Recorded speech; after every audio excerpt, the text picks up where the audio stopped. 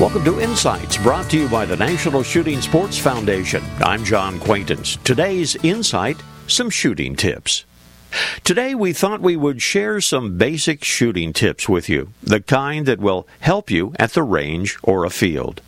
Sight in your rifle 2 inches high at 100 yards. Now, why would you do that? Well, it puts you dead on at 200 yards. Bullseye. At 300 yards, your bullet will drop about 6 to 8 inches. Knowing that will allow you to compensate. On deer, you hold high, but hold on hair, as the saying goes. Now that your rifle is sighted in, and that you've practiced diligently to become a good shot, you need to add another advantage to your game plan.